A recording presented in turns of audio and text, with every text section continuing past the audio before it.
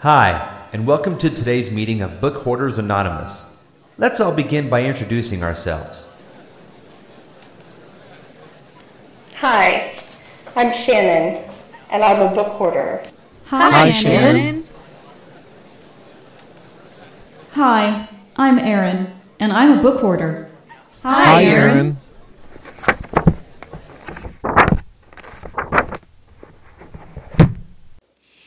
Hi, everyone, and welcome to 2015 Book Hoarders Anonymous, episode 29. Woo! I am Erin, being all dramatic today, and... And I'm Shannon. And we're happy to be here on this brand new year. We'll talk about reading goals and challenges and all sorts of fun things, as well as, of course, any little news items for the month that we happen to find. And also our homework for the month, which is The Christmas Train by David Baldacci. I almost said William Baldacci. I don't know what I'm thinking, but that's okay. And on an awesome news note, we are going to start out, at least, with some listener mail. Woo! Listener mail. We had any of that in a while. I know.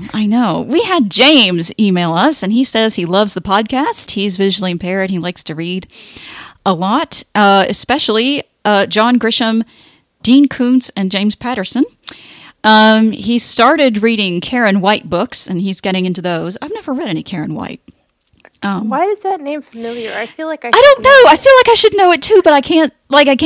Maybe I'm thinking of Karen Kingsbury. I think that's what I was thinking of. Okay, James, who's Karen White? he was enjoying reading all about Karen White books about the area of South Carolina. He has read every book on Kindle by Karen White, except for The Long Time Ago, which I guess he's recommending to us because he hasn't read it. I don't know, Karen White. That name sounds really familiar too. I don't know. Anyway, I'm mystified. Did I read something by Karen White and not know it? But anyway, he says that The Christmas Train is one of his absolute most favorite books ever. I don't think he didn't put the ever in there. But I did that. The book is full of adventure, some bits and pieces of irony, and it has a happy ending, and he loves it. And he says, enjoy the homework book with 5 exclamation points after it. I read it. It was cute, but I can't say it was one of my favorite books, but we will talk about it later. We'll talk about it. Absolutely. So let's talk about what else we've read this month, though. What has been your poison this month? Okay, well, as I said last podcast, I'd been having a bit of a reading slump where I just really didn't want to read anything, and I think I'm coming out of it slowly. I read over the holidays. Well, actually, my first book of the year was Heart-Shaped Box by Joe Hill. Mm-hmm. And we read Nosferatu on the podcast, or Nosferatu, whatever. And I was like, well, what I wonder what his other books are like. And this one was okay. It was not my favorite. It was one of the books I probably should have put down. My goal for this year is to not finish books that I'm just sort of feeling about, but I did finish this one, and it was not nearly as good as Nosferatu. And then I read His Majesty's Dragon by Naomi Novik, which is the first book in the Temeraire series. Ooh, what did you think of that? And I liked it a lot. I started reading it over the holidays and then put it down for a while, but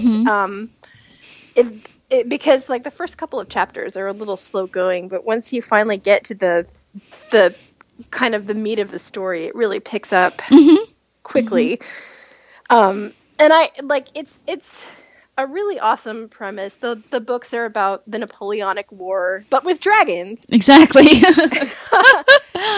And our protagonist, Captain Lawrence, who was once part of the British Navy, ends up kind of forced to bond with this dragon that hatches on board his ship, and it's very there's lots of swashbuckling, and I was expecting it to be a lot more military focused than it actually turned out to be, which in in this case was a good thing. Right. But like the friendship between Lawrence and Temeraire was just really delightful to read about. Mm-hmm. And then the last book I'll mention, well, and then I'll say what I'm reading now. But the last book I've read recently was Down Below Station by C.J. Cherryh, which is the first book, according to Goodreads, in her company Alliance Union Company War, whatever you want to call it, series. It's this massive series of books that she's written. And it's like what I wrote about it was that it's the kind of book that you either really like or you don't.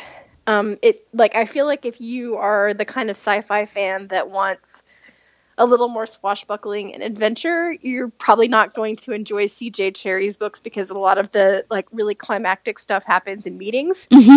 Right. But at the same time, but it worked for me. And it was really fascinating because I think it's the kind of book that could really bear a second read, Mm-hmm. because like there were so many characters and they all had like their own motivations, and they were all like, you know, there were some that I knew right away that I could root for, but then there were some that was like, well, I don't know, like they're villains, but then they also kind of have understandable motivations, and you know, so it was just really, and there were some really awesome aliens in that book too, and I was just hoping that the aliens would be okay at the end, and but it was fun, and the next book in the series is the one that seems to be more famous, which is Cytine, which I've threatened Aaron that we should make you all read for homework one day. Yeah, because exactly. It's 37 it's hours like long. Some ungodly length. I haven't read the book. I haven't read the one that you just read. I've read Cytine because when Rodney worked at the university several years ago, he had someone he worked with who was retiring and getting rid of a bunch of books because they were going to like sail around the world or something. I don't know. Anyway, so she gave him like boxes of like hardcover books with dust jackets and everything. They're almost new. And most of them are like sci-fi books. And that's where I got the Dark Angel from, the Dark Angel trilogy from, and some other really, really awesome books. But one of them happened to be Cytine. And the only thing I knew of by C.J. Cherryh were some of her Channer's Venture stuff, which I don't like. And so I was like, I don't know. But it's 800 pages, or ever how many pages. Yes, I know I said ever how, but that was intentional. But anyway, I don't know how many pages it is, but it's really long. So I scanned it and I got like really into it. It's very, very interesting. That the premise is basically they clone someone, and is this person going to be the same person because she's a clone, or is she going to be her own different person? Yeah. It's like really cool. I So think that it's the kind of book that I bounced off of it a little bit when I tried to read it before, because the narrator, Catherine Byers, I think it is, really didn't do very much in the way of character voices, which is not necessarily a bad thing, but sometimes I couldn't tell what were supposed to be thoughts and what was supposed to be dialogue, and what like people were actually saying versus what they were thinking. And so I think when I try it again, I'm going to try and like use a combination of Bookshare and Bard and read it that way. Then I can at least know like what's in quotation marks. And I know I'm going to read it. I'm going to read it again too, because it's been like 7 years since I read it. So, you know, it's been a long time. I just remember really enjoying it and wanting to read more of the series, and then not doing, you know, like it's one of those put it off things, not doing it and not reading the first one, which I'll end up doing at some point. So anyway, what are you reading now? The last thing I wanted to say that my current book is Ancillary Justice by Ann Leckie, which won like every award last year that the science fiction community had to offer. And this is another one of those books I probably should give up on, because it's good, but it's not. I feel like I read too many comments really praising this book to the skies, and I'm just kind of like, well, it's fine, but I'm not feeling the love. Yeah. But it's an interesting like I see why they do.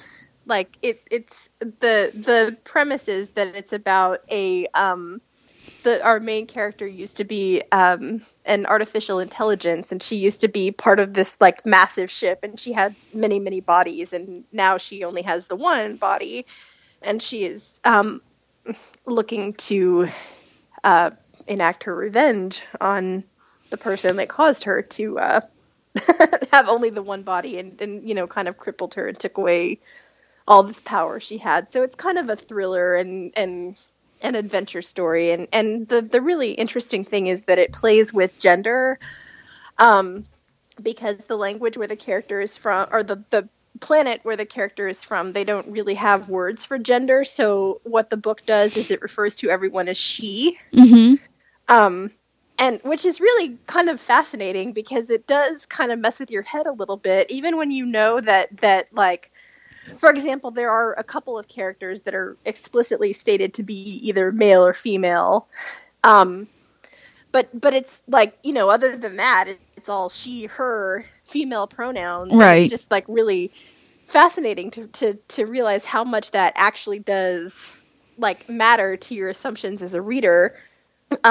So like in that way, I'm really liking it. I don't know that I love it, like I said, but it'll be interesting to see what like, I don't know. It'll be interesting to read like what people have written about it now once I finish the book. Right. See if I agree with any of it then. It might be the kind of book that I like a lot more once you're done. When I've had time to think about it. Well, I read some books that this month, most of my reading was done over the holidays, but one book I do want to mention is that I actually had a reread that I'll note, because it's actually, the book was just as good this time as it was the first time I read it, which sometimes with rereads, you know, that's not the case.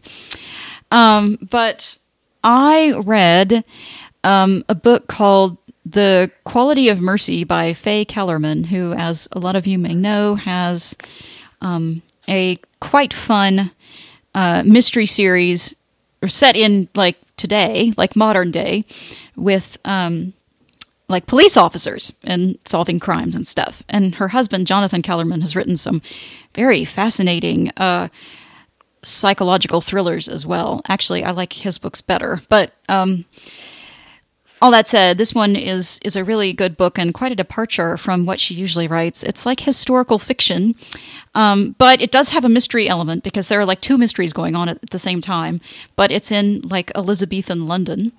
And it's basically William Shakespeare, you know, actually like being a real person, and what might have inspired him to write The Merchant of Venice. So it's like kind of recreating his life and things that may have happened in it.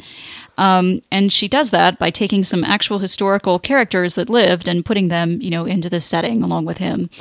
So we have actually one of Queen Elizabeth's physicians is the head, is like this patriarch of this Jewish family, but they have to be undercover because England's not real crazy about anybody who's not Church of England. And everyone else in Europe wants to burn Jews at the stake and stuff. So they have to, you know, not really talk about their Jewishness.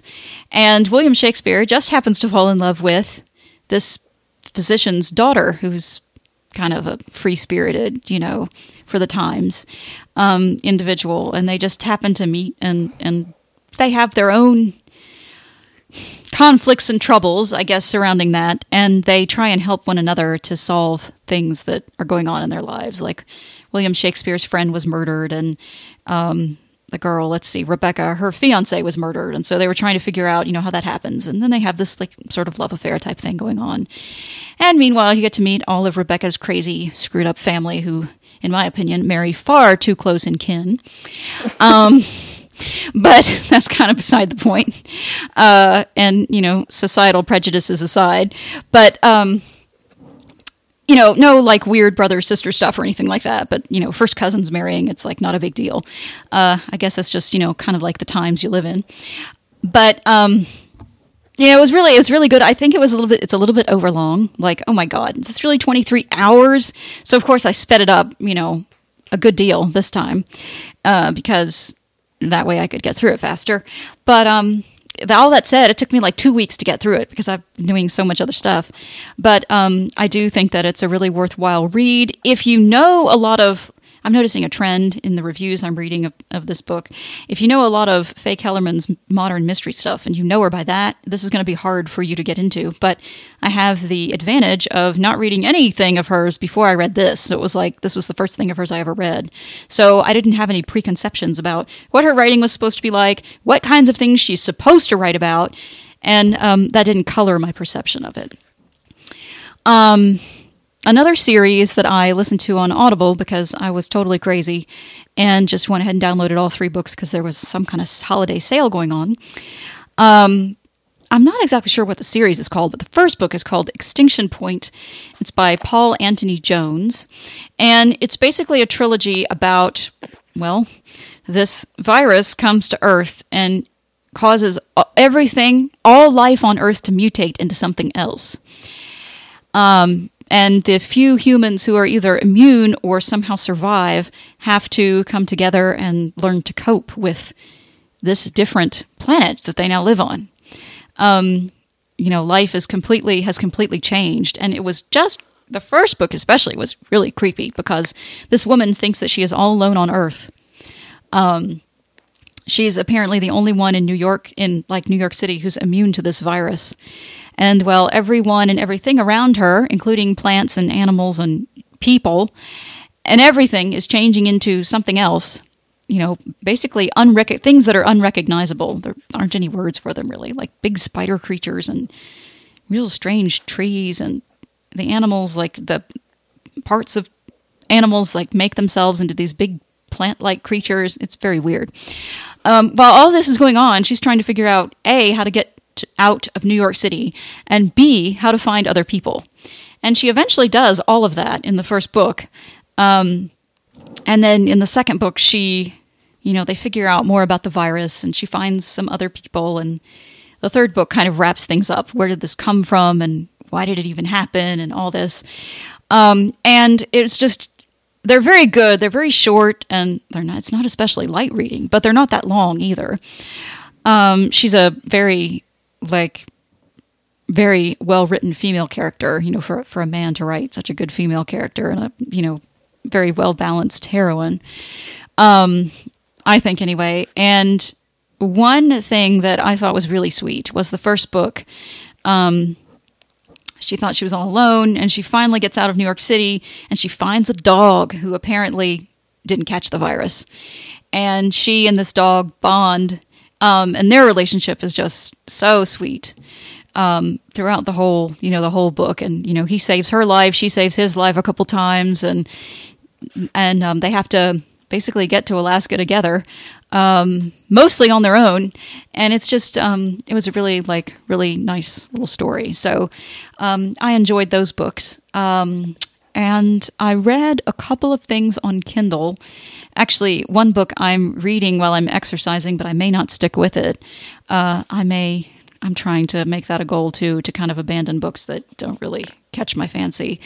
One book I did enjoy that I read on Kindle was The Haunting of Bourbon Street by Deanna Chase. And this is a book that just happened to be free one day, and I just grabbed it. It's also, been done on Audible, so it's like got Whisper Sync and all this cool stuff. But the protagonist, Jade, is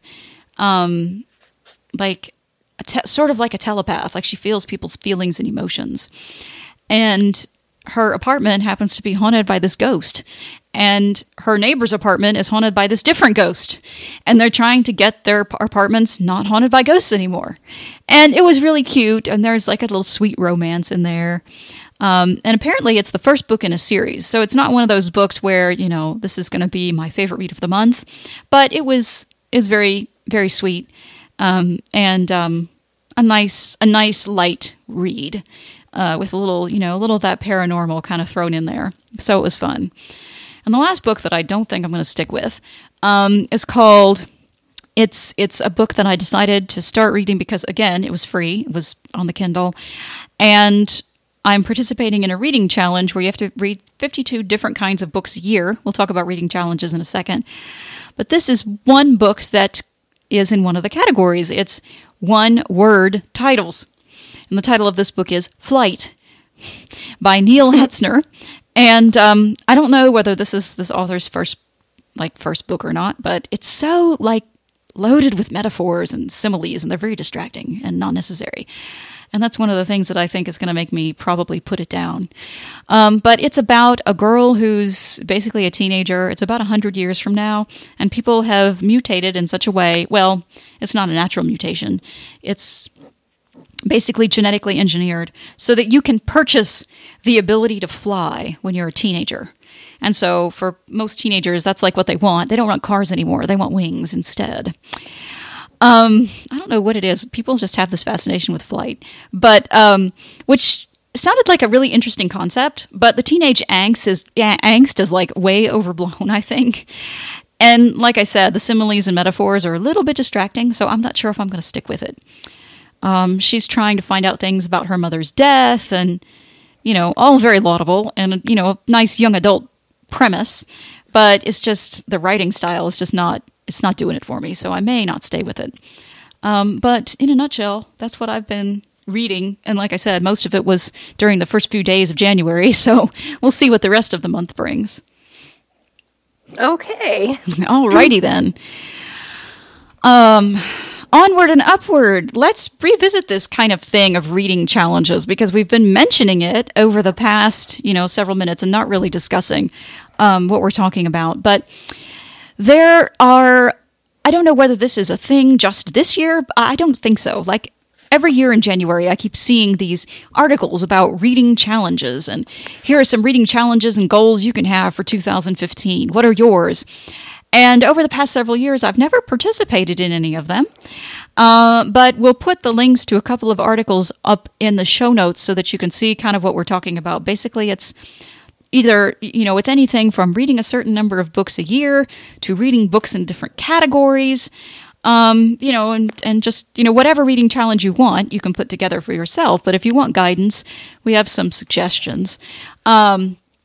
One thing that I found it through an email list, the challenge that I decided to participate in. It's basically 52 books over the course of a year in various categories. It could be anything from a funny book to a book your mom loves to a graphic novel. I'm not so sure what I'm going to do about that one yet. To a play, and there are lots of different categories in there.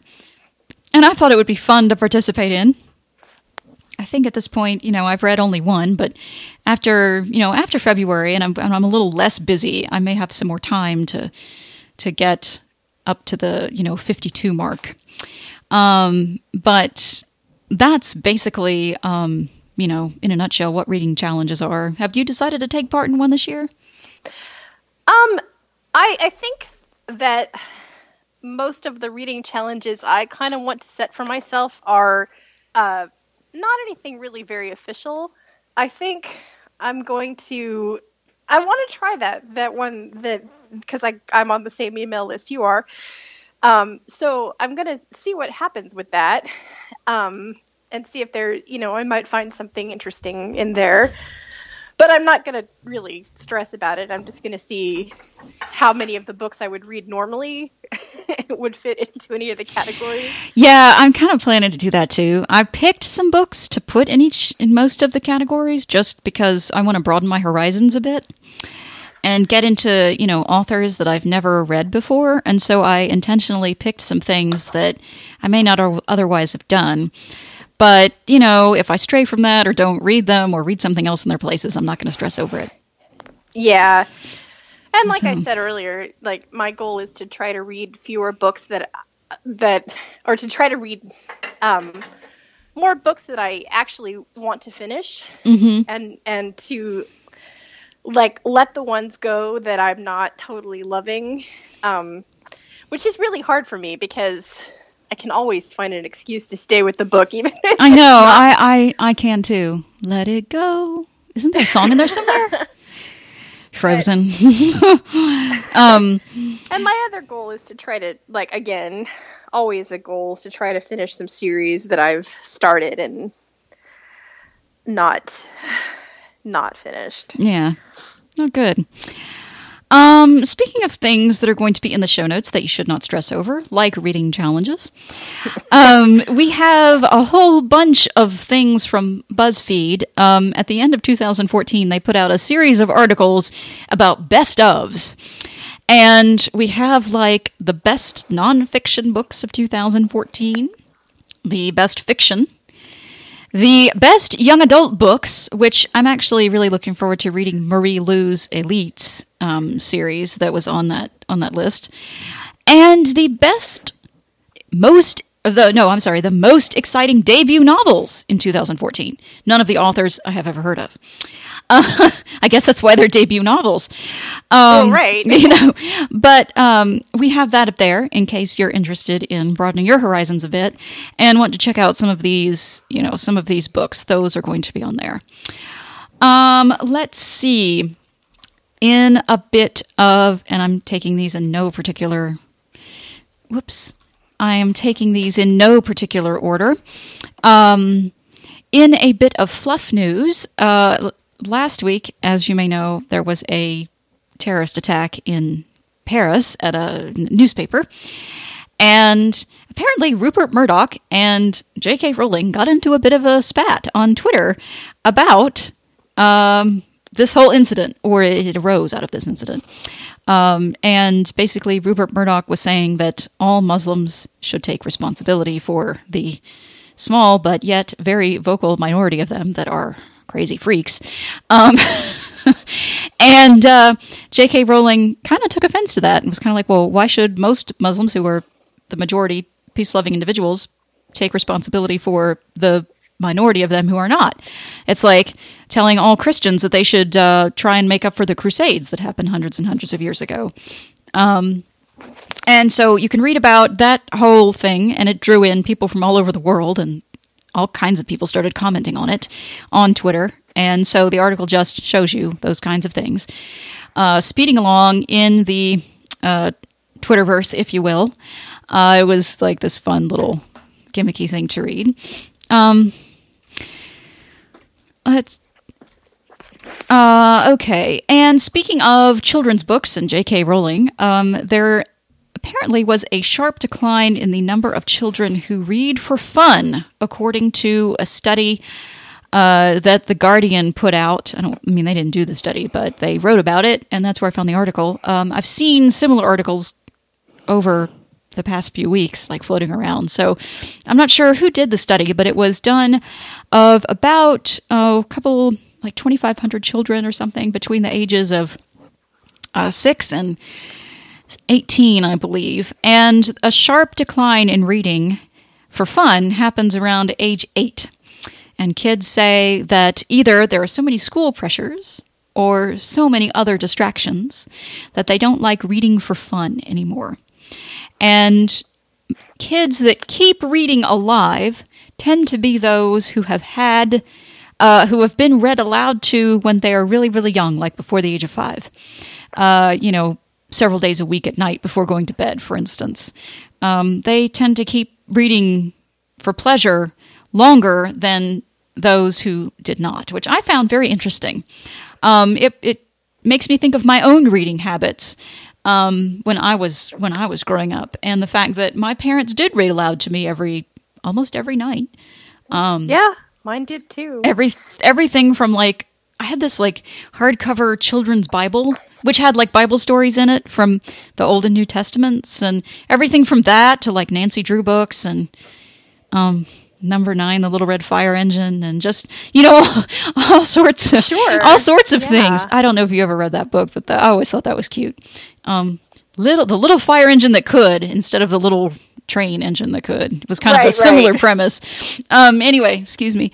And so, all kinds of things up until I was 9 or 10. They still used to read, I was on this Nancy Drew kick, and I couldn't get them from the library. They didn't have them all.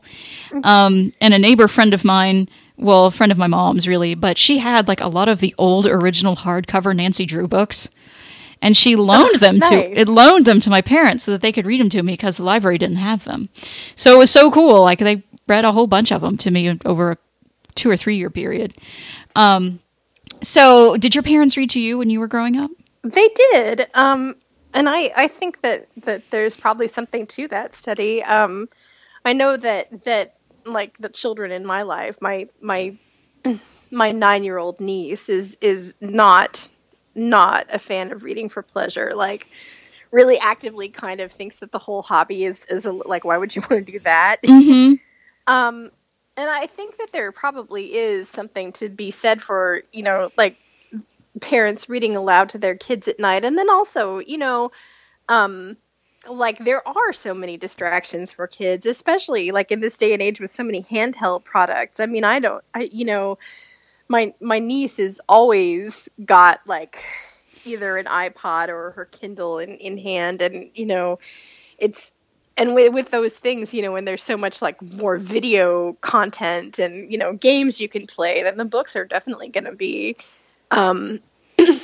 like, on the back burner. But I think also that sometimes these studies get a little like I never quite know how much the sky is actually falling.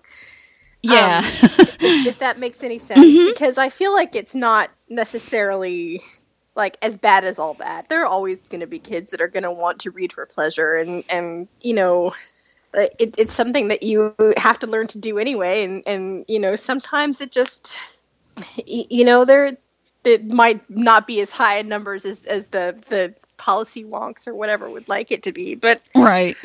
Like they're every time I see things about like, sales are declining and, with libraries going out of business and books, like there are people sooner and they're not going to be, I just don't think that's true. Yeah, I think it's kind of like, you don't know how to take it. You should take it as a warning, basically, and not as, right. Oh my God, the world is ending. So basically, I thought that was just interesting to point out. And there may be some to it, but I wouldn't take it as gospel and that the world is going to continue to fall apart.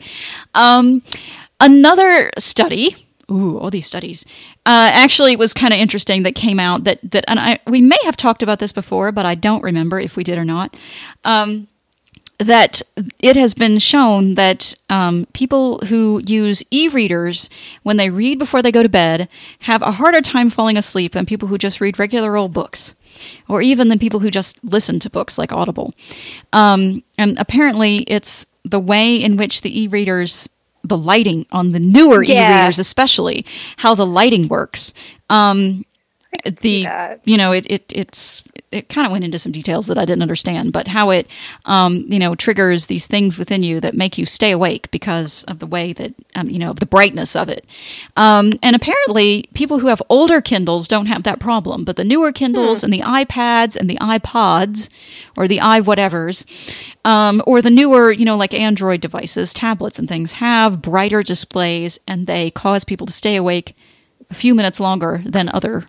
I don't think it's anything drastic, but, it was just something to point out that has been noticed. So if you use a newer Kindle or e-reading device and are having trouble getting to sleep, now we know why. I feel like that's, I'm just glad that usually, for me, it's an Audible book, and so right. With the devices that I have at my disposal, I use my Victor Reader Stream to listen to books at night, and then my phone is usually plugged into the docking station so I can have music, So, yeah, I guess I see what they're saying, but I'm just like, I feel a little smug. Yeah, exactly. Well, from my perspective, I think I learned something from this study. I thought, well, I wonder, because I read something similar a couple of months ago, and I thought, I wonder what would happen if you changed the sound of what you listened to when you went to sleep. For those of us who are primarily audio files. So when I went to sleep, especially if I go to bed before my husband does or something, I read. And I don't have headphones on, but I have a pair of speakers that are set up, or that were set up, that gave, my Victor Reader Stream obviously doesn't have that great of a speaker. So it gives it just a little bit of bass, not very much because they're not great. I mean, the speakers aren't tremendous, but just a little bit. So it doesn't sound so tinny. Well, I found that I was waking up at night. Sometimes if I had left it on or something and I would be asleep for a few minutes and, this is before he came in or whatever. And I would keep waking up and I thought, I wonder why that is. So now I have realized that part of it is I took those speakers out and that bass sound isn't preventing me from getting to sleep. Yeah. So, I have to reach over and turn it off. And I'm like, oh, most of the time I turn it off and I'm like, wow, I've been asleep. Instead of, oh, haven't been asleep yet.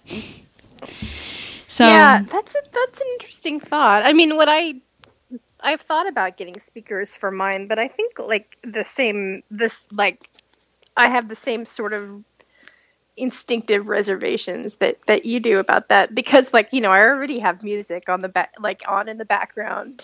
It sounds like two sets of speakers going. Wow. I feel like that would be a little too much. That would be a little much, yeah, I think.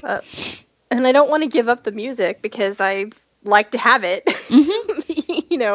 So, but I've been, really just making use of the sleep timer function on my stream and hopefully remembering to roll over and put it on my nightstand when it looks like I'm about to fall asleep. Otherwise, you're rolling onto it, and that wouldn't be good. And last but not least, Mark Zuckerberg is starting a Facebook book club. And a whole bunch of people, 160,000 people have joined so far. The first book that he's going to read for the book club, The End of Power by Moses Naim. I don't know. Something like that. Anyway, this book talks about what has happened now that more power has been given to individuals around the world, which used to be held by government agencies and the military. The paperback edition of The End of Power temporarily ran out of stock last week on Amazon after Zuckerberg's announcement. It's now in the top 20 of Amazon's bestsellers in the book product category. I'll be. But anyway, this is one of his efforts to kind of give back to the world or whatever. And say what you want about Zuckerberg, but he does do a lot of charitable things. And so this is a weird, freaky thing that he's trying to do. I am not joining the book club because I have this feeling that he's going to read a lot of really intellectual books. And let's face it, I don't read for intellectual reasons when I don't have to. So I'm probably not going to be joining. But if I just that's don't want to join the book club because it's Facebook. Yeah, I know, it's Facebook. So, but if that's your thing, you can find it. It does have a Facebook page, and you can search for it. And, of course, we will put the link into the show notes so that you can find it there. And, that's really it. There was some, just minor, publishing news. I don't know, Harlequin. Yeah. Was purchased by HarperCollins, and, lots of mergers and acquisitions went down in 2014. And we'll put a story there as well about that. But, nothing really worth repeating that we don't already know in that arena as well. But a nice sum up of the industry-wide business news for those of you who like that kind of thing. And that will be in there as well. Meanwhile, is there any other news that you wanted to talk about? No, I think we're good. Let's move on to the homework. Let's finally move on to the homework for this month, which was The Christmas Train by David Baldacci. And this is the first David Baldacci book I've ever read, so I didn't go into it with any preconceptions of, oh my god, I have to be reading a thriller. And meanwhile, what did you think of it? Well, I thought it was fine. I would not have said that it was my favorite book ever, James, sorry. But I was it was a nice story. It was very heartwarming. I could see it being a Hallmark movie of the week kind of thing. I'm surprised they haven't made it into a Hallmark movie, come to think of it. No, they probably have. But I didn't have any real preconceived notions about the book either. I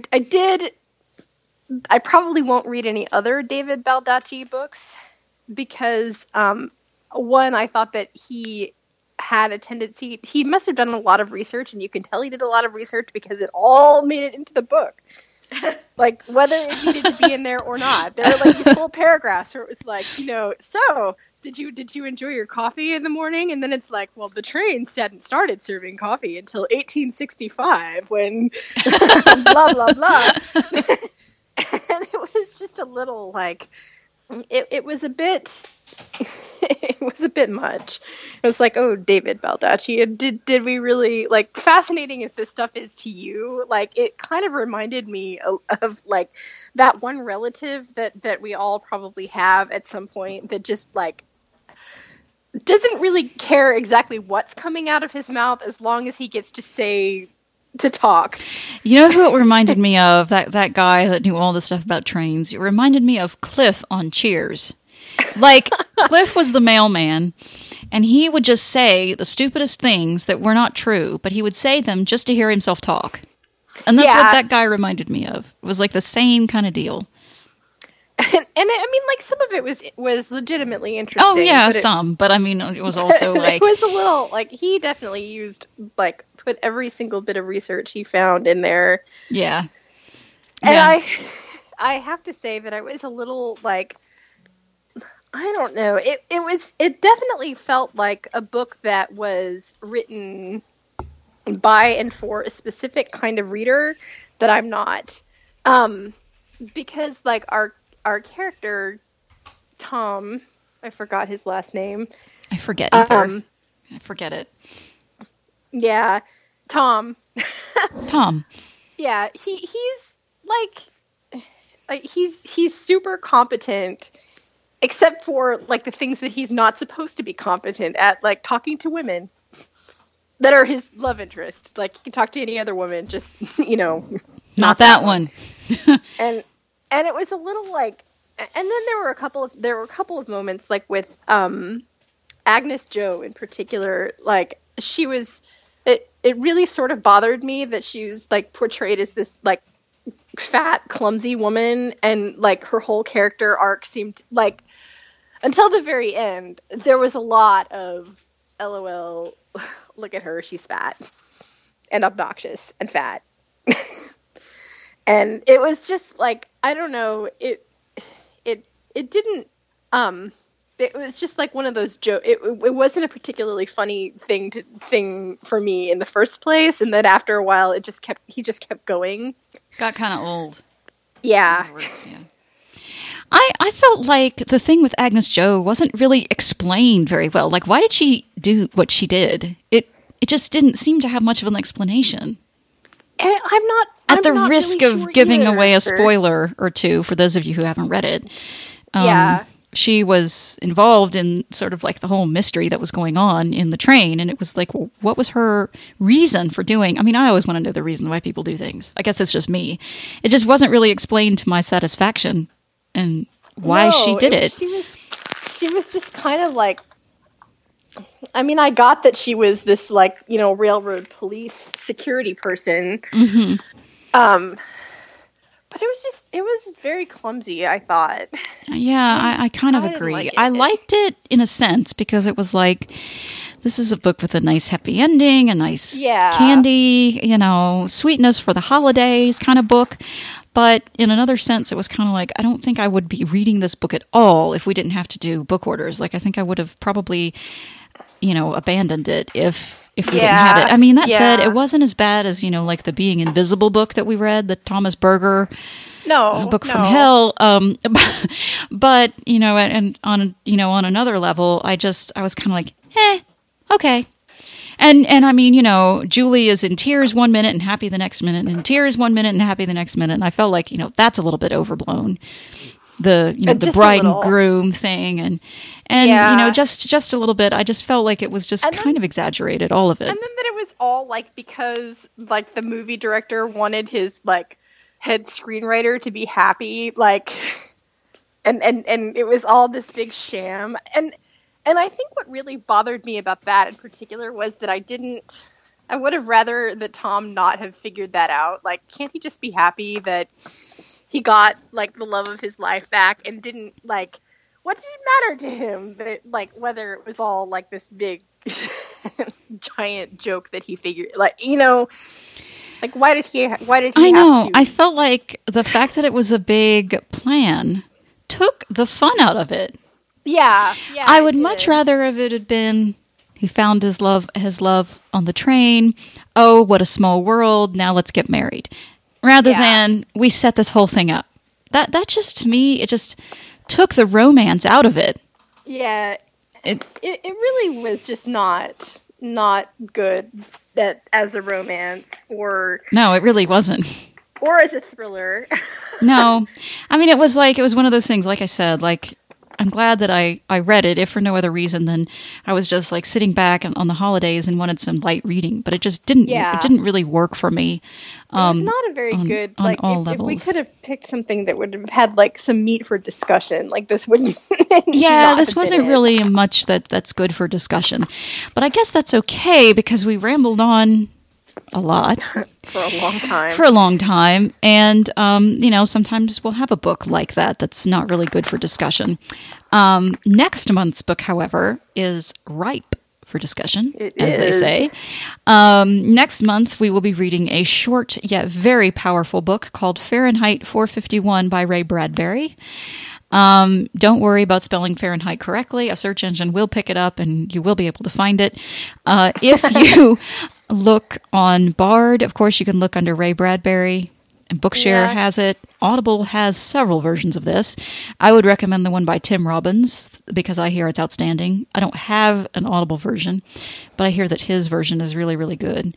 That said, the Bard version was decent. I read that a few years ago, and this is a book that I have read several times and keep coming back to again and again because each time I find that it has something new and different to say to me personally. So all that said, be sure to check that out, and we'll talk about it next time on Book Hoarders. And I've never read it.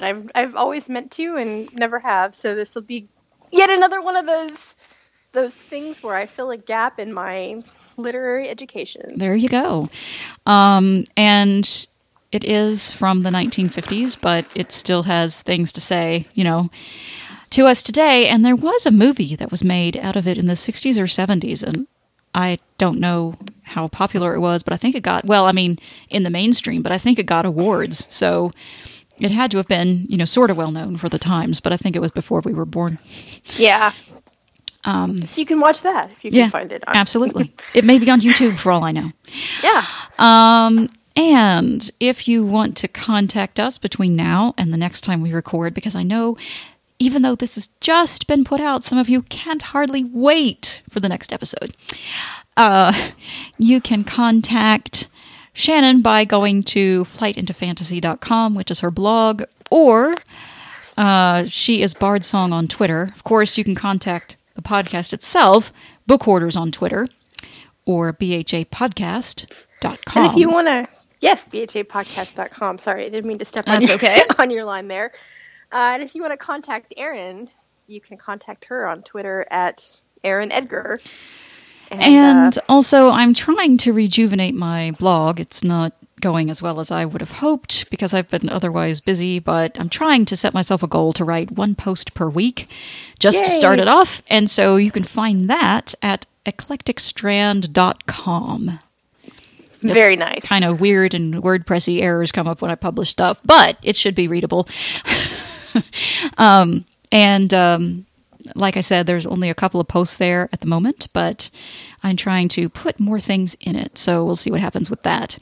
Meanwhile, I forgot to mention that you can also email us at bhapodcast@gmail.com.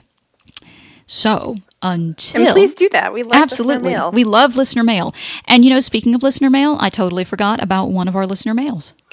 Oh, we did, didn't we? We both forgot. Karen Mitchell graciously emailed us with a list of apps for smartphones that can help keep track of your reading and reading goals and authors you read and things like that. So I don't know if any of these are available for Android, but I will have links to the Apple versions in the show notes. One of the apps is called I Read It Now. That's all one word. And it's kind of like Goodreads, but a little less sophisticated. You can keep track of the books you're reading and share on Facebook and Twitter when you've read a book and finished a book and started a book and things like that. Fiction DB is kind of the same, but it specializes in fiction books. I haven't tried that app out yet. But the other app that I'm really looking forward to is Tell Me When. And basically you can put in an author's name and it will monitor, I guess, databases and try and find out when that author is coming out with a new book. That's very exciting. Yeah. I'm always needing to know that information myself. I am always kind of one of those people that's like, they came out with a new book 6 months ago? Why didn't I know that? So I'm looking forward to trying out that app as well. So just to reiterate our contact details, since we got off on a tangent there, thank you, Karen, again for those apps. And please continue to email us, anybody who would like to recommend things, to bhapodcast@gmail.com. And tweet us at Book Hoarders. Yes. And until next time, we will close out for now and simply say bye. Bye. Oh, I just hung it up. Oh, Jesus. Who said I was smart?